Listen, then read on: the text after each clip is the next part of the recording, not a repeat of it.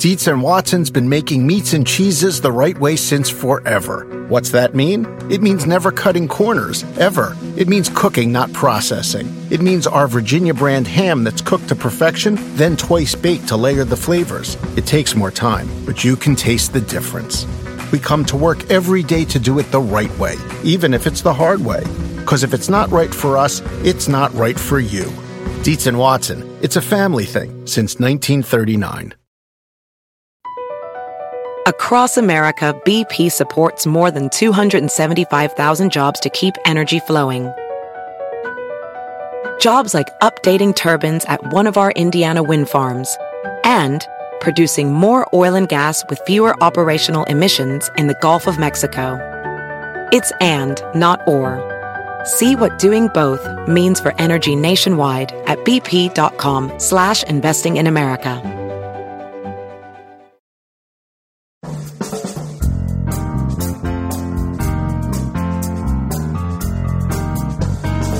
Brett McKay here, and welcome to another edition of the Art of Manliness podcast. When people think of the Paratroopers of World War II, they tend to think of the European theater, the 101st Airborne Division, and the Band of Brothers. But paratroopers were also deployed in the Pacific, and here to unpack their lesser-known but equally epic and heroic story is James Fenelon, a former paratrooper himself and the author of Angels Against the Sun, a World War II saga of grunts, grit, and brotherhood. Today on the show, James tells about the formation, leadership, and training of the 11th Airborne Division, the role they played in the campaigns of the Pacific, which included being dropped one by one out of a tiny plane described as a lawnmower with wings, how they built a reputation as one of the war's most lethal units, and the division's surprising connection to the creation of the Twilight Zone. At the end of our conversation, James shares what lessons we can all take away from the exploits and spirit of the 11th Airborne. After the show's over, check out our show notes at aom.is/Pacific Paratroopers.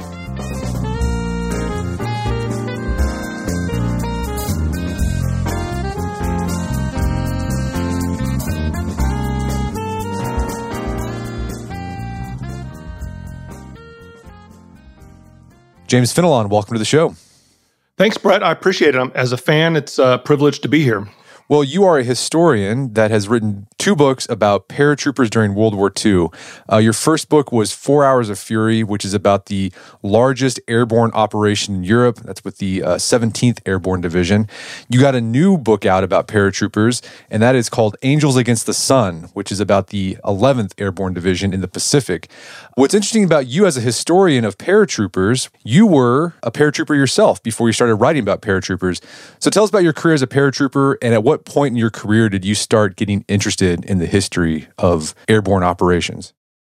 Yeah, I think it's actually a little bit flipped. I think it was my interest in history as a kid that kind of got me interested in enlisting in the service, actually. My uncle was a paratrooper in Vietnam, and his stories of his service and my own natural interest in history kind of led me down that path, and I enlisted in the Army right out of high school. I went to jump school in 1988. I served for the vast majority of my time in what used to be called long-range surveillance units, which are kind of like small reconnaissance teams, or maybe LRPs is another concept that kind of came out of the Vietnam era, the long-range reconnaissance patrols. And so that's kind of what I did during my service, small airborne operations, 6-man teams. That capability, of course, nowadays, by and large, has been replaced by drones. I still think they have some of those teams, but not nearly as many as they used to. But it was during that time I got to go to Jump Master School and several other schools in the Army. And it was during a conversation with a sergeant. I think I was a corporal at the time. We were looking at a picture of some guys who had their picture taken right before their jump into Normandy, and they were all standing outside of their plane, all kitted up. And the sergeant said to me, he said, "Wow, the names change, but the faces stay the same, don't they?" And that comment really stuck with me. And that's kind of what's driven my mission, if you will, to document some of these stories, is to tell their story and to have us all connect to the fact that these were all ordinary guys put in extraordinary circumstances. And how have you leveraged your firsthand experience into your history writing? Yeah, I think one of the things that, again, struck me with that comment about the faces never changing, looking at those pictures of those young men in their late teens, their early 20s, Well, I think one of the things that makes the Greatest Generation great is that, it's not a magic formula per se. It's that those guys in particular recognize that, you can't choose what happens to you, but you can choose how you respond to it. And so I think I kind of leverage my service in my writing as a way to kind of initially introduce readers to the normality of these guys, right? In their late teens, their future is uncertain. In most cases, before they even get to the war zone, their primary mission in life is to escape the mundaneness of Army life, of service life, right? A lot of these guys have left home for the first time. They find themselves in the Army. Every minute of their day is being directed by somebody else as to what to do and where to go and how to do it and all that kind of stuff. And so I really kind of wanted to, I use my service as someone who was in that circumstance as a way to kind of bring the humanity out, if you will. That's maybe overstating it, but no, you did. I think you did a good job with that. You were able to the transition from training life, where it was just boring and mundane, to I'm suddenly thrown in the jungles. We'll talk about that. It was jarring, and you did a good job capturing that. So, Angels Against the Sun, it follows the 11th Airborne Division in their campaign in the Philippines and then eventually into Japan during World War II. And I think when most Americans think of airborne troops, they typically think Band of Brothers in the European theater. And I think when most people think about the Pacific theater, they think like amphibious landings. So what role did paratroopers play in the Pacific during World War II?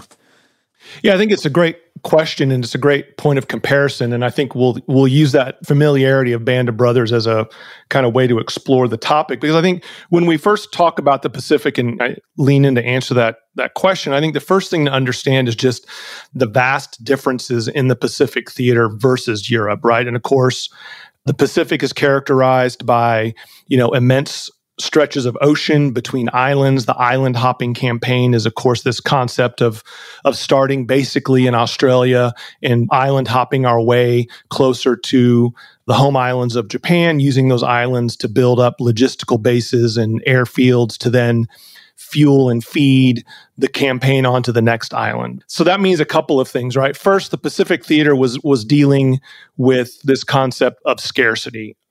Resources are finite, just like they are in any circumstance, right? We never have enough of what we want. And so you're dealing with how do you navigate that? And in the Pacific, that meant, of course, scarcity in that supplies took a long time to get from point A to point B because they were always invariably traveling by ship. Sometimes those ships started as far away as San Francisco. And so aircraft were limited. And so that had an impact on the use of paratroopers and parachute operations in the Pacific theater.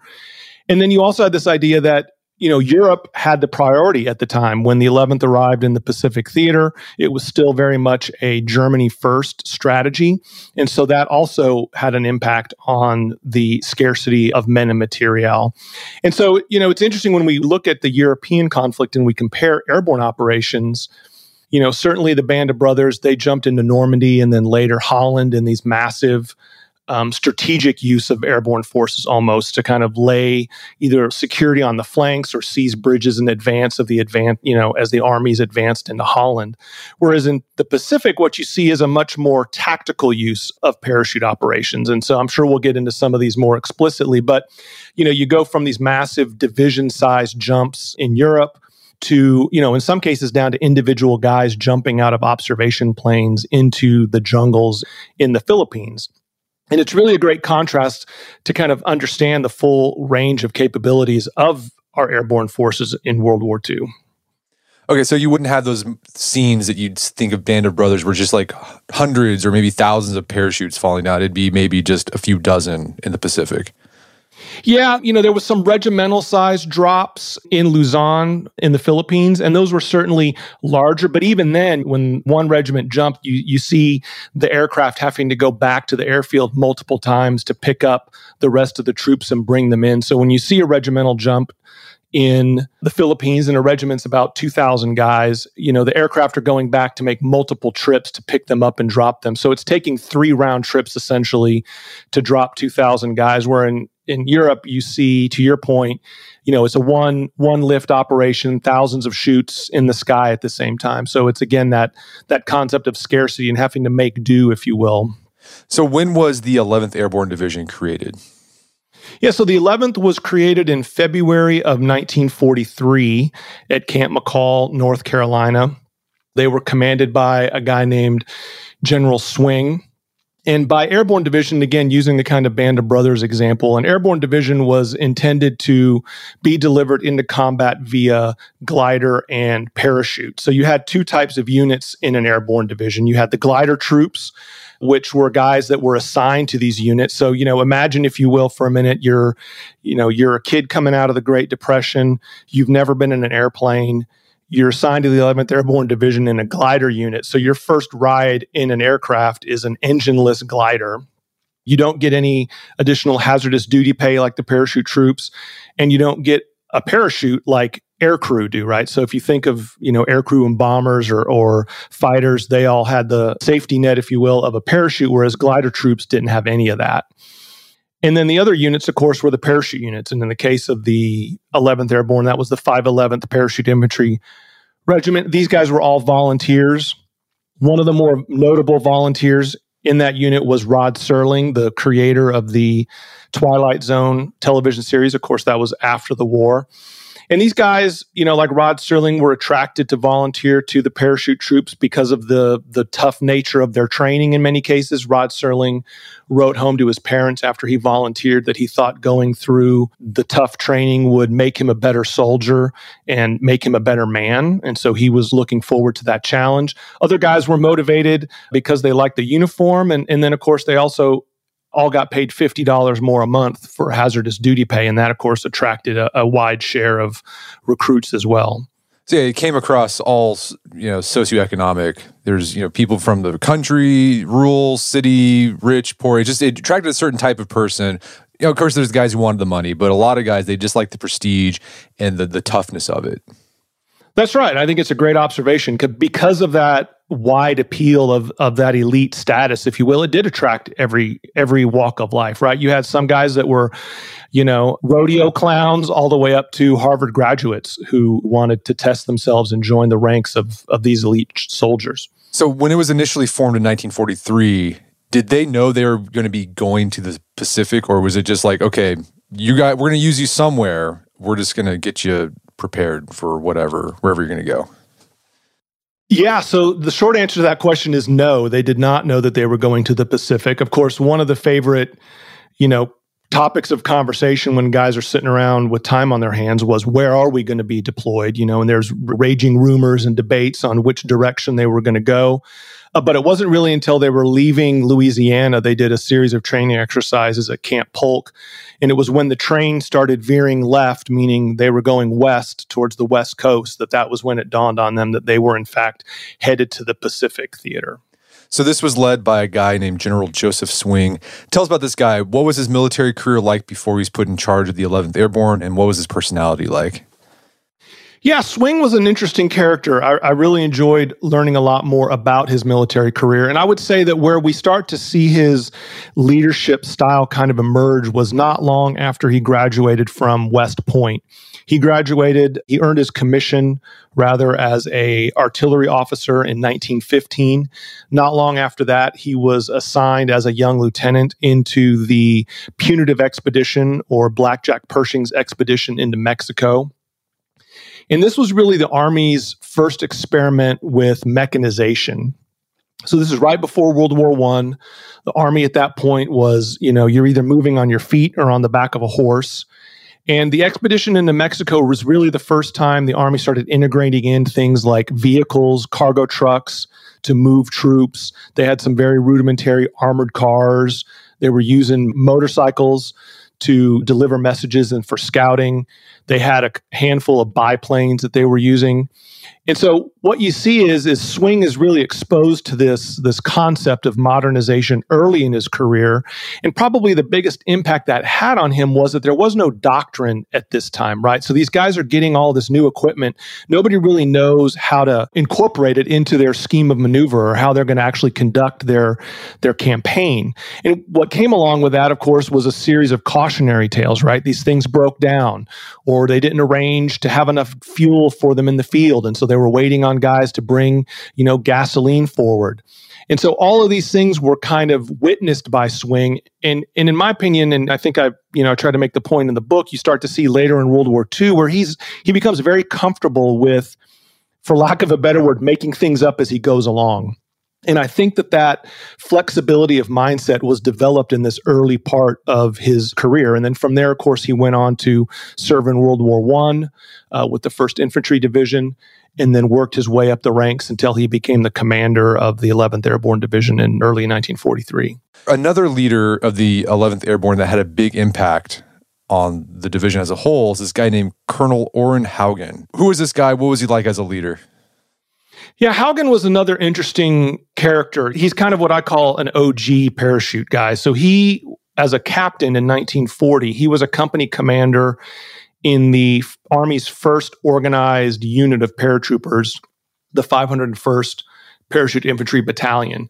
And he kind of came at things, parachute operations and airborne, from a very different perspective than Swing did. So Swing, you could almost use the term, kind of big army. He viewed parachuting as simply a means to get to work, a commute, right? A unique commute to get to the battlefield. Whereas Haugen had come up through the ranks, and like I said, as a captain in this initial parachute unit where it was drilled into these guys that they were elite.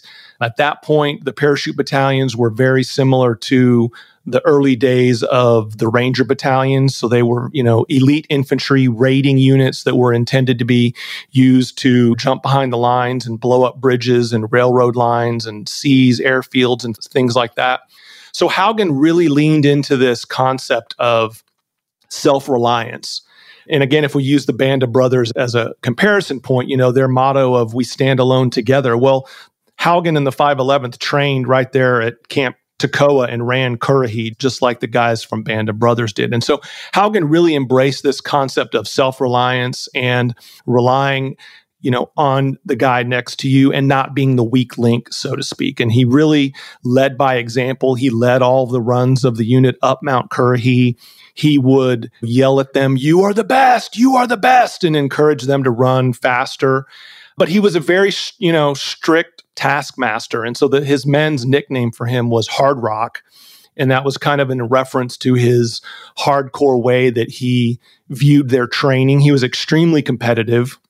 He wanted to win and be the first at everything. So he formed a regimental boxing team, a regimental football team, and was constantly relieving coaches and players to make sure that he got the best guys in there to win at whatever they were doing.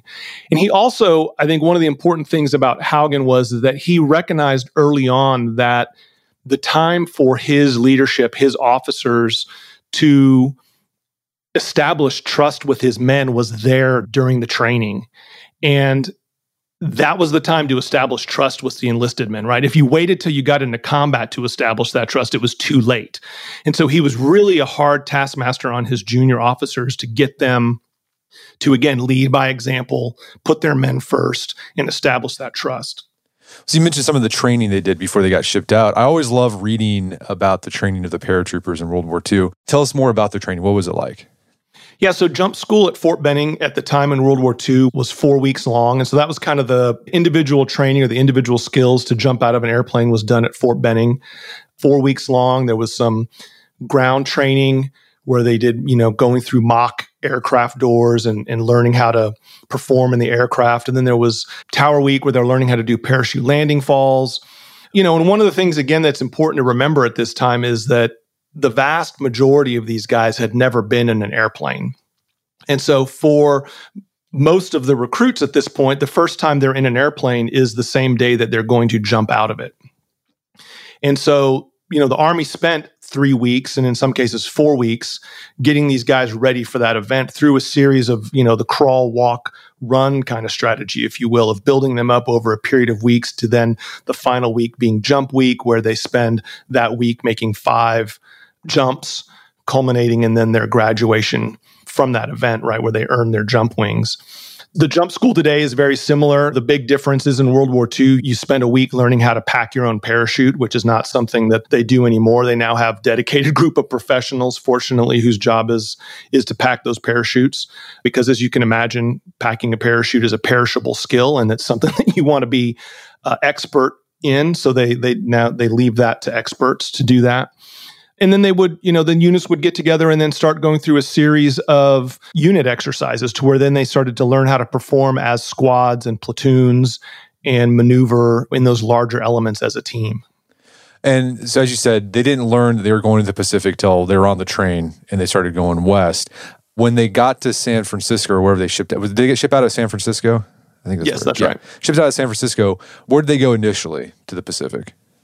So their first destination was to New Guinea, just north of Australia.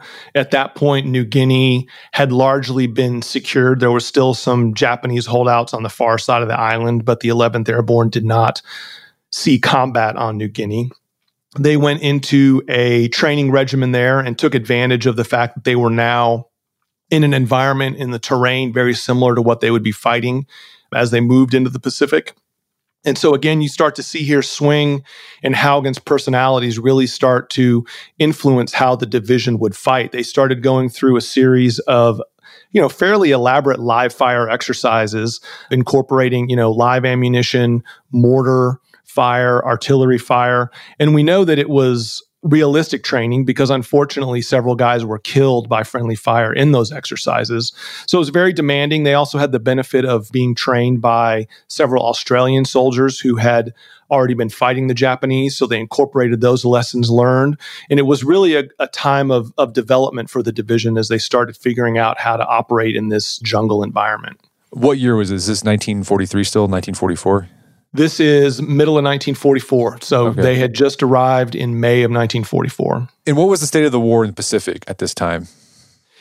Yeah, so at this point, the Allies were pushing their way across the Pacific, working their way again as in line with that island hopping campaign. New Guinea had largely been secured. So this was when MacArthur was in the process of fulfilling his famous "I shall return" promise that he made to the Philippine people. And the Americans invaded the Philippines in October of 1944.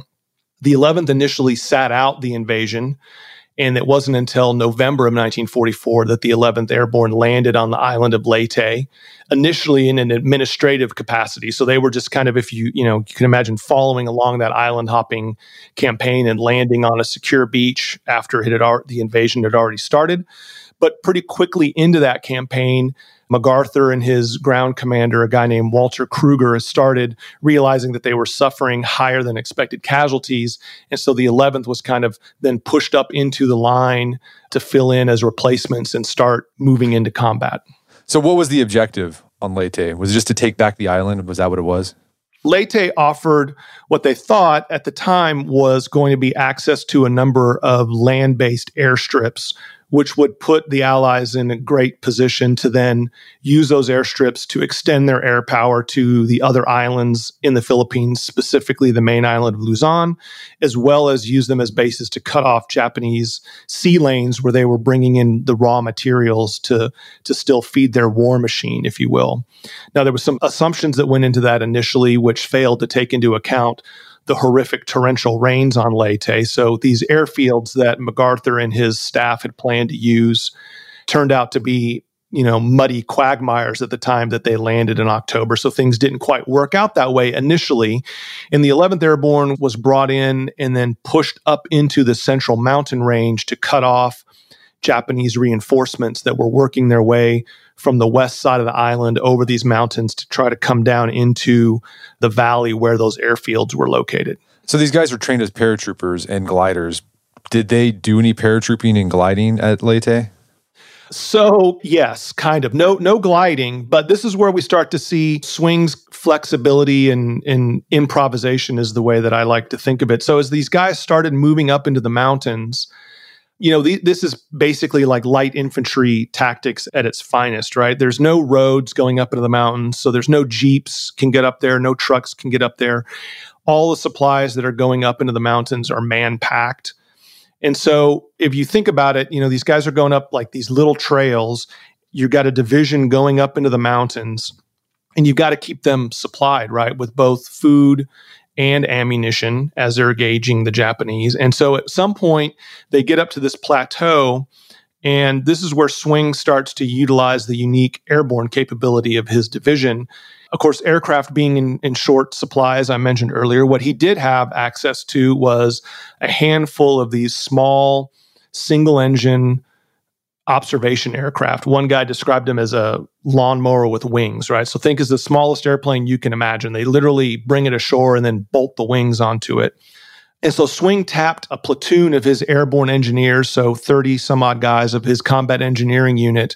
And one by one, they climbed into the back of one of these aircraft and then jumped into the jungle with their shovels and demolition charges to expand and create a drop zone in the middle of the jungle. So these guys were literally climbing in, wrapping the static line of their parachute around the spars of the chair in the back seat of this airplane and parachuting in. Well, so those guys, 30 of them soon landed one at a time. They started chopping down trees, using demolitions, and expanding the footprint of that drop zone so that Swing could then start dropping in supplies, additional men and material into that forward base and using that as a way to then keep his men supplied. Surgeons jumped in there as well, parachuted in, which allowed the rest of the unit to then keep pushing forward up into the mountains. We're going to take a quick break for a word from our sponsors. Wedding season is coming up, and if you are preparing for the big day, I know wedding planning can be really intimidating, but finding the perfect suit shouldn't be. Indochino makes it easy to get a fully customizable suit right from your home. Don't just wear any suit on your big day, wear a custom made-to-measure suit. Suits start at just $499, which is about the same price you'd pay for an off-the-rack suit at a department store. And they've also got custom made-to-measure shirts starting at just $89. So I've talked about my Indochino suit on the podcast before. They've been a long-time podcast sponsor. It's navy blue. The measuring process was super easy. They got these video guides you follow. You'll need another set of hands to help you out with that. But the really fun part is customizing it. Got to customize how I wanted the lapels on the jacket, the pockets, the lining. I went no pleats on the pants on this suit. A lot of fun. And then in a few weeks, you have a made-to-measure custom suit sent directly to your door. When planning your wedding, get a suit as unique as you with Indochino. Go to Indochino.com and use code manliness to get 10% off any purchase of $399 or more. That's INDOCHINO.com, promo code manliness. All right, if you have a family, then you need to get term life insurance to protect them. It's one of the smartest financial decisions you can make, and the start of the new year is the perfect time to get it done so you can focus on whatever else the year has in store for you. Fabric by Gerber Life was designed by parents for parents to help you get a high-quality, surprisingly affordable term life insurance policy in less than 10 minutes. Fabric has flexible policies that fit your family and your budget, with quality policies like $1 million in coverage for less than $1 a day. There's no risk to apply. They have a 30-day money-back guarantee, and you can cancel at any time. I remember when I was a new dad, I had a lot of thoughts going through my head. One of them was, how can I take care of my family when I'm gone if something happens to me? Well, so one of the first things I did, I got term life insurance, one of the best decisions I made. Join the thousands of parents who trust Fabric to protect their family. Apply today in just minutes at meetfabric.com/manliness. That's meetfabric.com/manliness. meetfabric.com/manliness. Policies issued by Western Southern Life Assurance Company, not available in certain states. Prices subject to underwriting and health questions. Daylight saving time is starting up again. The goal of this is to give us more daylight from March through November. By setting our clocks forward, it may feel like there are more hours in the day, but if you're hiring, it doesn't necessarily help you find qualified candidates for your roles any sooner. There is only one way to do that: ZipRecruiter. And right now you can try it for free at ZipRecruiter.com/manliness. ZipRecruiter works around the clock to help you find qualified candidates. Once you post your job on ZipRecruiter, they send it to 100 plus job sites so you can reach more of the right people. ZipRecruiter's smart technology also quickly scans thousands of resumes to identify people whose skills and experience match your job. Spring forward with a new hiring partner, ZipRecruiter, and find top talent sooner. See why 4 out of 5 employers who post a job on ZipRecruiter get a quality candidate within the first day. Just go to this exclusive web address to try ZipRecruiter for free. ZipRecruiter.com/manliness. Once again, that's ZipRecruiter.com/manliness. ZipRecruiter, the smartest way to hire. Picture that thing you've always wanted to learn. All right, you got that in your head? Now picture learning it from the person who's literally the best at it in the world. That's what you get with Masterclass. This year, learn from the best to become your best with Masterclass. Masterclass offers over 180 world-class instructors, and many of these instructors are former AOM podcast guests. You can learn negotiation from Chris Voss, leadership skills from Jocko Willink, how to master your habits with James Clear. Plus, every new membership comes with a 30-day money-back guarantee, so there's no risk. So recently I went through the masterclass on negotiation with Chris Voss. A lot of useful information in there. Talked about the value of no in negotiation, how to use your body language and speech patterns to get your best out of a negotiation. Very well done. I really enjoyed it and got a lot out of it. Right now, listeners of our podcast can get an additional 15% off an annual membership at masterclass.com/AOM. Get 15% off right now at masterclass.com/AOM. Masterclass.com/AOM. Check out the masterclass on negotiation with Chris Voss. And now back to the show. What was the fighting like at Leyte? Yeah, so I think, when we think about the fighting on Leyte, I always like to begin with just the elements themselves. And so, like I mentioned, it had been raining for a number of weeks on Leyte. So the first enemy that the troopers actually engaged was just the mud. They're hiking up into these mountains. The mud in some cases is shin deep. Everything you own is wet. You've got disease, you've got the heat and humidity. So they hike their way up, and then that's when, as they're into the mountains, that's when they start to engage with Japanese patrols. And as they're up in these mountains, it's really, the whole advantage and the way that the American Army had geared itself around technology advantages and firepower advantages were really negated by the mountains, because you couldn't get any of that stuff up into the mountains. You couldn't get artillery pieces up into the mountains. You couldn't get a lot of these larger radios. The mountains were covered in clouds, so air support was difficult. The maps were horrible, so nobody actually ever really knew where they were. These maps that they had were often hand-drawn and had villages mislabeled, and entire ridge lines or mountain peaks were missing from them. And so that was kind of the conditions under which these guys moved up into the mountains. And then, of course, on top of that, they had the enemy, the Japanese, which started, you almost kind of imagine this head-to-head collision up in the mountains as you had squads of the American paratroopers going forward and in these very close combat conditions, bumping into squads of Japanese who were heading in the opposite direction. And the Japanese, they were just formidable opponents. And then at this point, for the Japanese, they kind of understood, like the generals and the leaders there, they understood that their backs were against the wall. So it was kind of turning into a fight to the death for these guys. Yeah, I think a fight to the death is a great way to describe it. At that point in the war, the Japanese leadership was really, their strategy was to win just one massive campaign, right? The strategic concept kind of was like, well, if we can bring the Americans to their knees in just one battle, hit them with heavy casualties, maybe we can approach, a treaty on equal terms, right? And of course, the Americans had already made their unconditional surrender kind of demand. But that was the idea, the Japanese. And so they were throwing in troops, and in these seeking a decisive victory, if you will. And one of the traits of the Japanese soldier was this concept of Yamato Damashi. And I hope I'm pronouncing that right. But it's this idea of, an unwavering belief in the righteousness of their cause.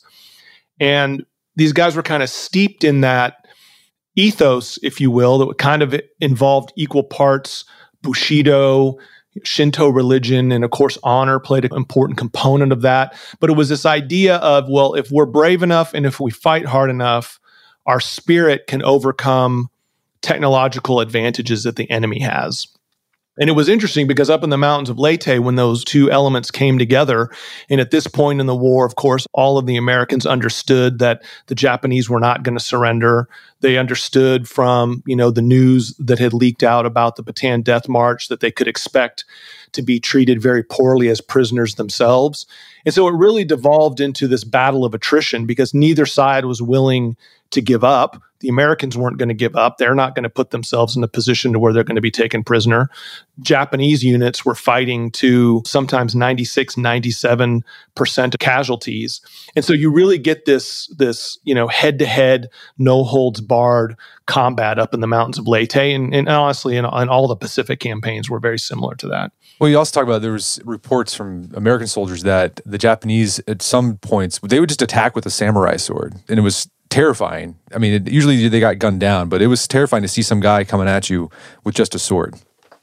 Absolutely. Yeah, that's one of those things that's just really, it's kind of hard to comprehend the terror of that when you've got guys, human wave attacks coming at you with swords over their heads. The Japanese bayonets were extremely long, so that's intimidating as well. There was one veteran I interviewed remembered he shot a guy that was running towards him in a bonsai attack, and all he was armed with was a fountain pen. He had a fountain pen like raised up over his shoulder like a dagger. That's how fanatical some of these attacks were. All right, so they took Leyte. It took a month. And then you talk about after they finally took control of the island, they had to do this mopping up. Like, just go mop up. And then basically that was to go find Japanese forces that were still there in hiding. But you talk about the mopping up was actually more dangerous than the actual assault. What made mopping up, quote unquote, more difficult or dangerous? Yeah, I'm glad you put the mopping up in quotes because it's one of those terms that is easy to overlook. I think what you had there was even a bigger level of desperation, right? When you're dealing with these Japanese units that have been, in many cases overrun or bypassed. So imagine, a group of Japanese on a hilltop where the Japanese have kind of, the Sun Tzu kind of way of just gone around that hilltop, isolated it. We'll come back for it later type of thing. Well, when you come back for it later, you've now got Japanese who are cut off. They're viewing their mission now is to take as many Americans with them as possible. And so there's just no real easy way to go about doing that. Again, you could, at one point, Swing did utilize the unique capabilities of his division and dropped in 4 small artillery pieces. So they did have some heavier firepower at that time up in the mountains to kind of help them in these situations where they're trying to, winkle out these holdouts, but they're in caves. They're not going to come out. You have to bring the mountain down around them, basically. And Swing was very good about using flanking attacks, and he despised kind of frontal assaults that some other Army commanders were very comfortable with. But it was just very nasty, dirty work to go up there and try to get into these fortified positions and get these guys out of there. So what was the result of Leyte? So apart from we took control of the island, what were casualties like? And how did this, this is the 11th, first, it was like baptism by fire. How did this affect them for the rest of the war? Yeah, so I think, the Haugen, Hard Rock Haugen's unit came out of Leyte. It took them a month of trekking from one side to get to the other side of the island, coming down out of the mountains on Christmas Day, essentially, is when they started to emerge on the far side of the island. They had a number of casualties, some of which they had left buried up in the mountains. So there was efforts to go get those guys. They had, I want to say, right around 500 casualties from that fighting. They had just as many, if not more, guys that were suffering from disease up in those conditions. But, Haugen did the math when they came out of the mountains, and he and his men were boasting of a 45-1 kill ratio of their time up in the mountains. And so again, this is where you start to see the real aggressive nature of Haugen and Swing, both really always wanting to maintain contact with the enemy, always wanting to move forward. And so they kind of boasted of this kill ratio, if you will, as a way to, set expectations for the unit, for the division, as to how they were going to continue to lean into the fight. Did that give them a reputation amongst the Allies and the Japanese? Absolutely. I mean, one of the interesting things about the 11th Airborne Division is that, I use the term punch above their weight. So, both the 101st and the other airborne divisions that were fielded during World War II were only 8,500 men in the division. And so this made them, in most cases, a little bit more than half the size of a regular infantry division. So a regular infantry division was anywhere between 14 and 15,000 guys. And again, the 11th Airborne was 8,500. So, to kind of develop this reputation of doing so much damage with about half of what they had to a regular division. And of course, that also included having far less artillery than a regular infantry division did. It really bolstered their reputation. And you see them, particularly with General Eichelberger, one of MacArthur's field commanders, really leaned on the 11th Airborne for their aggressive spirit. So what happened to the 11th after Leyte? So after Leyte, MacArthur had moved on and moved his invasion next to Luzon, which was the main island in the Philippines. Of course, the main prize of that campaign was to be Manila, which was the capital city. Before the war, it was known as the Pearl of the Orient, and I think it's important to kind of get a good idea of what that city was like. It had just under 1 million people living in it, so it was a massive urban area.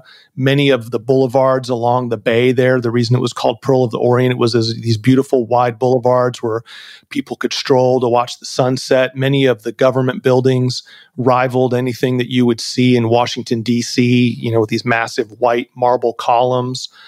And MacArthur had hoped that the Japanese were going to declare Manila an open city, meaning that they would withdraw their forces out of the city to avoid what would become, massive bloodshed in an urban battle. The Germans did that in Paris. They declared Paris an open city and left so that it wouldn't turn into the bloodbath that it could have.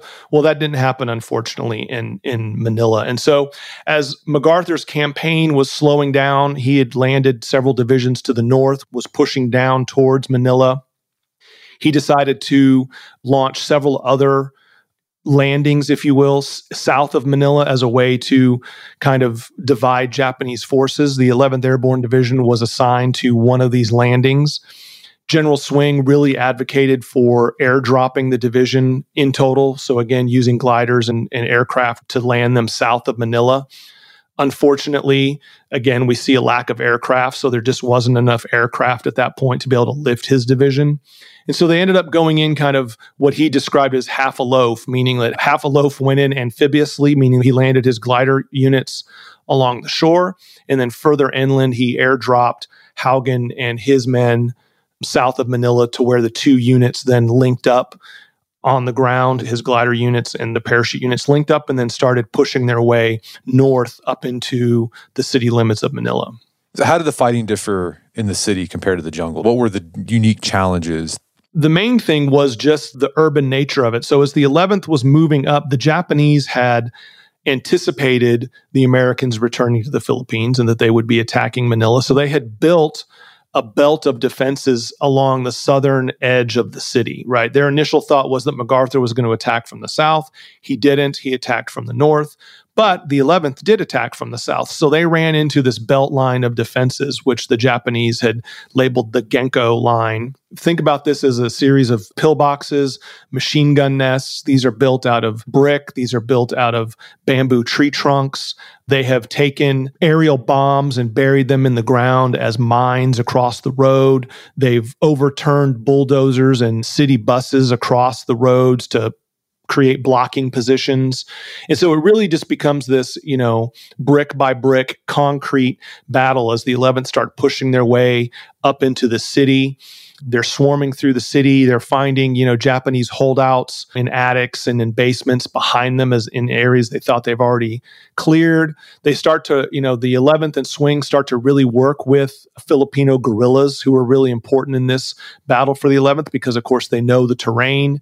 They know the layout of the city. They know a lot about the Japanese defenses because, of course, they watch them being built. And so Swing really starts to leverage several battalions worth of Filipino guerrillas in his scheme of battle. There were some pretty epic exploits by the individual members of the 11th Airborne. I think at this point, there's a guy named Manny Perez who basically, he won the Medal of Honor for this, what he did. Can you talk about what he did at this point in the war? Yeah, so Perez was a member of Haugen's Parachute Infantry Regiment. He was 21 years old at the time of this attack. So they were working their way up through this Genko line. At this point, they had pushed their way north and were now kind of maneuvering east, if you will, trying to hook around some of these defenses. His unit had been engaged all morning in attacking several pillboxes. The counts vary, but the general consensus is they had taken out his squad and platoon had worked their way through 11 Japanese pillboxes. And the 12th one had really had the squad pinned down. It was a dual twin-mounted machine gun that had, pretty good field of fire over some open terrain. The squad had gone to ground in front of this. And as the story goes from the lieutenant who was up front trying to figure out how they were going to attack this position, he looked over and all of a sudden Perez, and his nickname, his buddies called him Manny, was sprinting forward towards the gun position. And they yelled for him to get down. He kept going. He threw himself down on the side of the gun position within hand grenade range. He threw a couple of hand grenades into the machine gun position.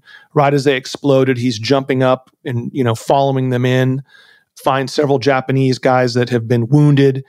He quickly shoots them. A Japanese soldier approaches him and attacks him with his bayonet on the end of his rifle. Perez ends up taking the rifle away from him, killing the guy with his own rifle, and then at one point beating 3 Japanese guys to death with that rifle, ends up breaking that rifle, grabbing another one. It's really one of those stories that if you put it in a movie, it would be hard to believe. But at the end of it, Perez had taken the machine gun nest, and his Medal of Honor citation cites that he had killed single-handedly 23 of the enemy in that action. He was, to your point, awarded the Medal of Honor. It was interesting because several of his comrades that witnessed the event actually disputed the citation, wanting to amend it because by their count, during the entirety of that morning, Perez had actually taken out anywhere from 70 to 75 Japanese during the assault on all those other previous pillboxes. So he was quite a one-man machine. Sadly, even though he survived that event that he was awarded the Medal of Honor for, it was awarded posthumously because he was killed later on in the campaign. So the 11th, they take Manila, the 11th with other divisions as well. What happened to the 11th after that? So one of the more interesting exploits of the 11th campaign while they were on Luzon was their liberation of the Los Banos prison camp. So when the Japanese had invaded the Philippines, they had taken prisoner several thousand civilians. So think of, Americans, French, British. These were, engineers who worked on the island, entrepreneurs who owned businesses, clergy on missions, things like that. And the Japanese had put them in a number of prison camps, some of which were in Manila proper. Los Banos was a couple of miles, maybe 20 miles outside of the city limits. It was a camp that held a little over 2,000 of these civilian prisoners.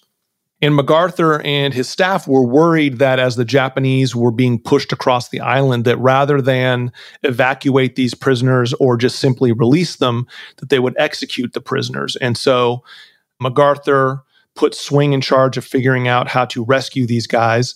And this, again, is where you see, Swing's kind of flexible approach to his war fighting.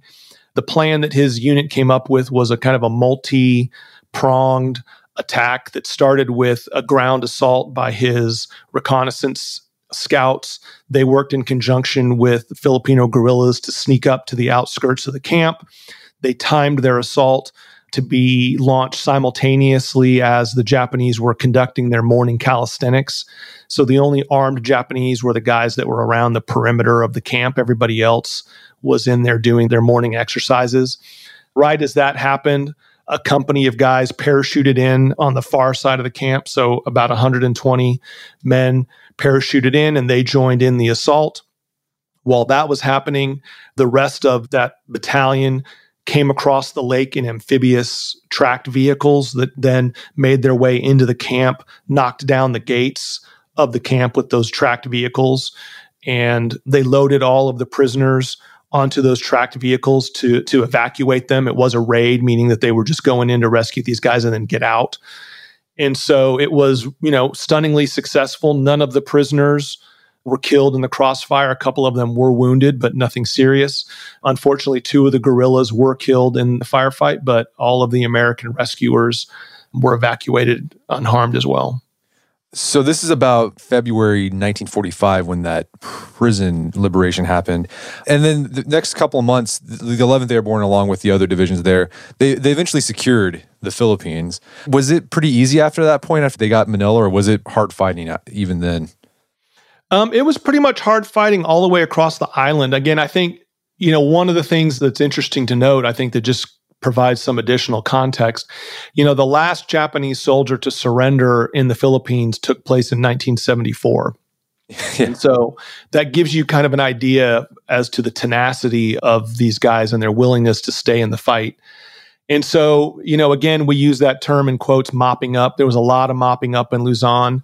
Swing kept pushing his division east across the island as an attempt to kind of cut the island in half, if you will, as other units were both to the north and the south of them as they made that cut across.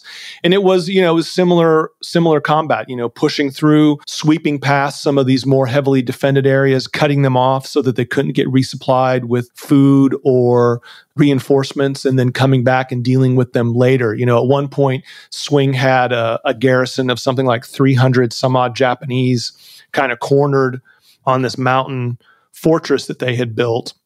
And they sent a guy up to try to get the Japanese to surrender. The Japanese shot at the guy who was bringing up the surrender terms. And so Swing was content just to sit back. And I think something like they launched 1,000 artillery shells a day at this place until they finally just reduced it to rubble. And that, again, was just kind of that battle of attrition that took place all across the Philippines. So they finally took it towards the middle of 1945. And at this point, the military was getting ready for just an all-out invasion of Japan. What was the 11th Division's role going to be in that land invasion of Japan? Yeah, so all the troopers in the 11th were convinced that they were going to be dropped into the Japanese main island as part of MacArthur's invasion. If you go look at the actual plans that were drawn up, the 11th Airborne was going to be used in that invasion. But as far as I can find, they weren't actually going to airdrop them in. Again, maybe that was due to a lack of aircraft. The plans that I've seen indicate that they were going to be landed amphibiously. But the guys at the time didn't know that. The guys at the time all assumed that they would be finally being used in one of these massive airdrops that, we've already compared Europe to. But of course, that didn't happen. The United States dropped 2 atomic bombs, which then brought about the surrender negotiations and ultimately the end of the war. Did they occupy Japan? Did they play any role in that? Yeah, so this is where you finally kind of start to see the small size of the 11th Airborne Division play into their favor. So they were the first troops to be air landed in Japan. They had flown from airfields in Manila initially to Okinawa, where they staged for several weeks. It's kind of a misconception that the war ended immediately after the atomic bombs were dropped. There were several weeks there where, there was internal debate going on in Japan about how to respond to the bombs, how to approach the surrender terms. Those were ironed out. And then after the division had sat on Okinawa for several weeks, they then flew from Okinawa to a small airfield outside of Tokyo. They secured that. All of the guys from the 11th flew in fully armed, expecting a trap. One of the troopers commented that, wow, the Japanese surrendered as hard as they fought. And so there weren't any incidents once they landed. Fortunately, there was compliance with the surrender terms. And a couple of days after they got there, MacArthur landed at that airfield for the eventual signing of the surrender documents on the Missouri. When did these guys go home? Did they go home in 1945? Some of them did. It's an interesting kind of return, if you will. So similar to what we saw in Europe, there was the point system of when these guys, you earned points for how long you'd been in the service, if you were wounded, things like that. The 11th itself stayed in Japan for a number of years as an occupation force. So their initial mission, once they landed in Japan and secured that airfield, was disarming the populace. So the Japanese had armed millions of civilians for this big fight that was anticipated to occur on the home islands. And so occupation troops were responsible for patrolling, conducting inspections, and overseeing weapons turn in. And so the 11th kind of came home in drips and drabs and ones and twos as these guys would get on ships and make their way back to the States. What happened to some of these guys when they came home? I mean, did a lot of these guys have a hard time kind of processing what they went through? Yeah, of course, we know a lot more now about post-traumatic stress than we did back then. It was, largely undiagnosed. Interestingly enough, I think one of the most vocal guys on that topic was Rod Serling, who, he certainly didn't call it post-traumatic stress, but he certainly knew what was going on. And he talked about himself and his friends that had come back, and there was those that had been physically wounded, and then, of course, those who had suffered mentally from their experience. And he talked pretty freely about that and some of the challenges he had. And that's really where he turned to writing. He found that as an outlet. Of course, now we know that writing and talking about it is a great way to kind of excise those demons, if you will. But that was kind of his way of going about it. And of course, I think if we look at the Twilight Zone, you can certainly see some of the themes in those episodes that he wrote of trying to kind of explore humanity and the perception of what the human experience entails. Yeah, you can see that definitely in the episodes. The themes like, war is bad. That was a theme you see in Twilight Zone. Also, the Twilight Zone, it kind of had, there's like an empathy for people dealing with mental illness that I don't think you saw in other shows, but you saw that in the Twilight Zone. Yeah, absolutely. I mean, one of the most horrific events of the war took place right in front of Rod Serling's eyes. When they were up in that forward base that I was talking about, they were dropping supplies into them. And sometimes those supplies were just literally thrown out the side of the airplane. And at one point in that campaign, they had gone 5 days without food because the clouds had socked in the mountain where they couldn't get aircraft up there. So the clouds finally broke. The planes are flying over to push out these crates. One of Rod Serling's best friends jumps up and is impromptu singing a song about food, getting a laugh out of everybody, when all of a sudden one of these crates falling out of the sky crushes his skull and kills him right in front of everybody who's sitting there watching him in this moment of glee that he's getting ready to get some food. And again, I think, so you can imagine yourself sitting there as a 19, 20-year-old and, all of a sudden this moment, your best friend's head is caved in. And I think Rod spent a lot of his life trying to process those kinds of things through the exploration of his writing in his show. What lessons about life and being a man do you hope readers take away after reading about the 11th Airborne Division? It's a great question. I think, there's so many interesting lessons to learn from both Swing and Haugen in the way that the unit comported themselves during the war. But I would say one of them was this concept of flexibility or imagination, right? It's the idea of, when we see that in Swing's comfortable take on how to not stick to doctrine or not stick to a plan when it wasn't working. And I think that's something we could all benefit from, right? We got to be comfortable and objective enough with ourselves and our approach to understand when we might have to pivot and attack something from a different direction to make it work. I think also the idea of initiative, right? In the 11th Airborne, that meant always taking the initiative, always pushing forward, always keeping the enemy off balance. Whereas I think in our daily life, always looking for opportunities to stay on the initiative. There's always something that we can do to help ourselves, to help others. And that's certainly within the spirit of that, always leaning into a scenario or a task. And then finally, I would say endurance is another big lesson that I certainly understood from learning more about these guys. And by endurance, I mean both physically and mentally, right? I think one of the things that got them through some of that horrible jungle fighting was both their physical and their mental endurance, right? So staying in shape, staying in the game. And certainly your podcast gives us lots of tools as far as mental and physical endurance. Well, James, this has been a great conversation. Where can people go to learn more about the book and your work? Yeah, so the book is available at all the usual suspects. You can order it online on Amazon or Barnes & Noble. If you want to learn more about me and my work, you can go to jamesfenelon.com. Fantastic. Well, James Fenelon, thanks for your time. It's been a pleasure. Thank you, Brett. My guest today was James Fenelon. He's the author of the book Angels Against the Sun. It's available on Amazon.com and bookstores everywhere. You can find more information about his work at his website, jamesfenelon.com. Also, check out our show notes at aom.is/Pacific Paratroopers, where you can find links to resources where we delve deeper into this topic.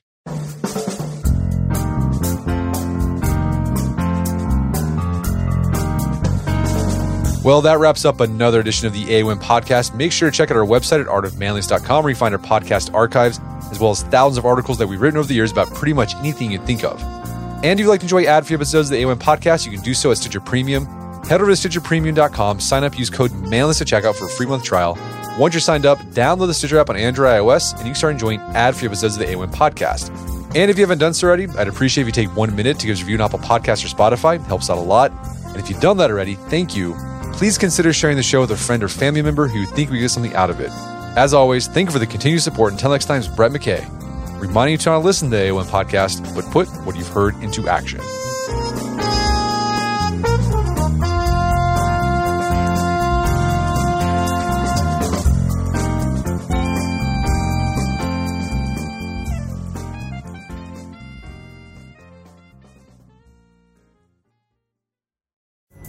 Pulling up to Mickey D's just for drinks?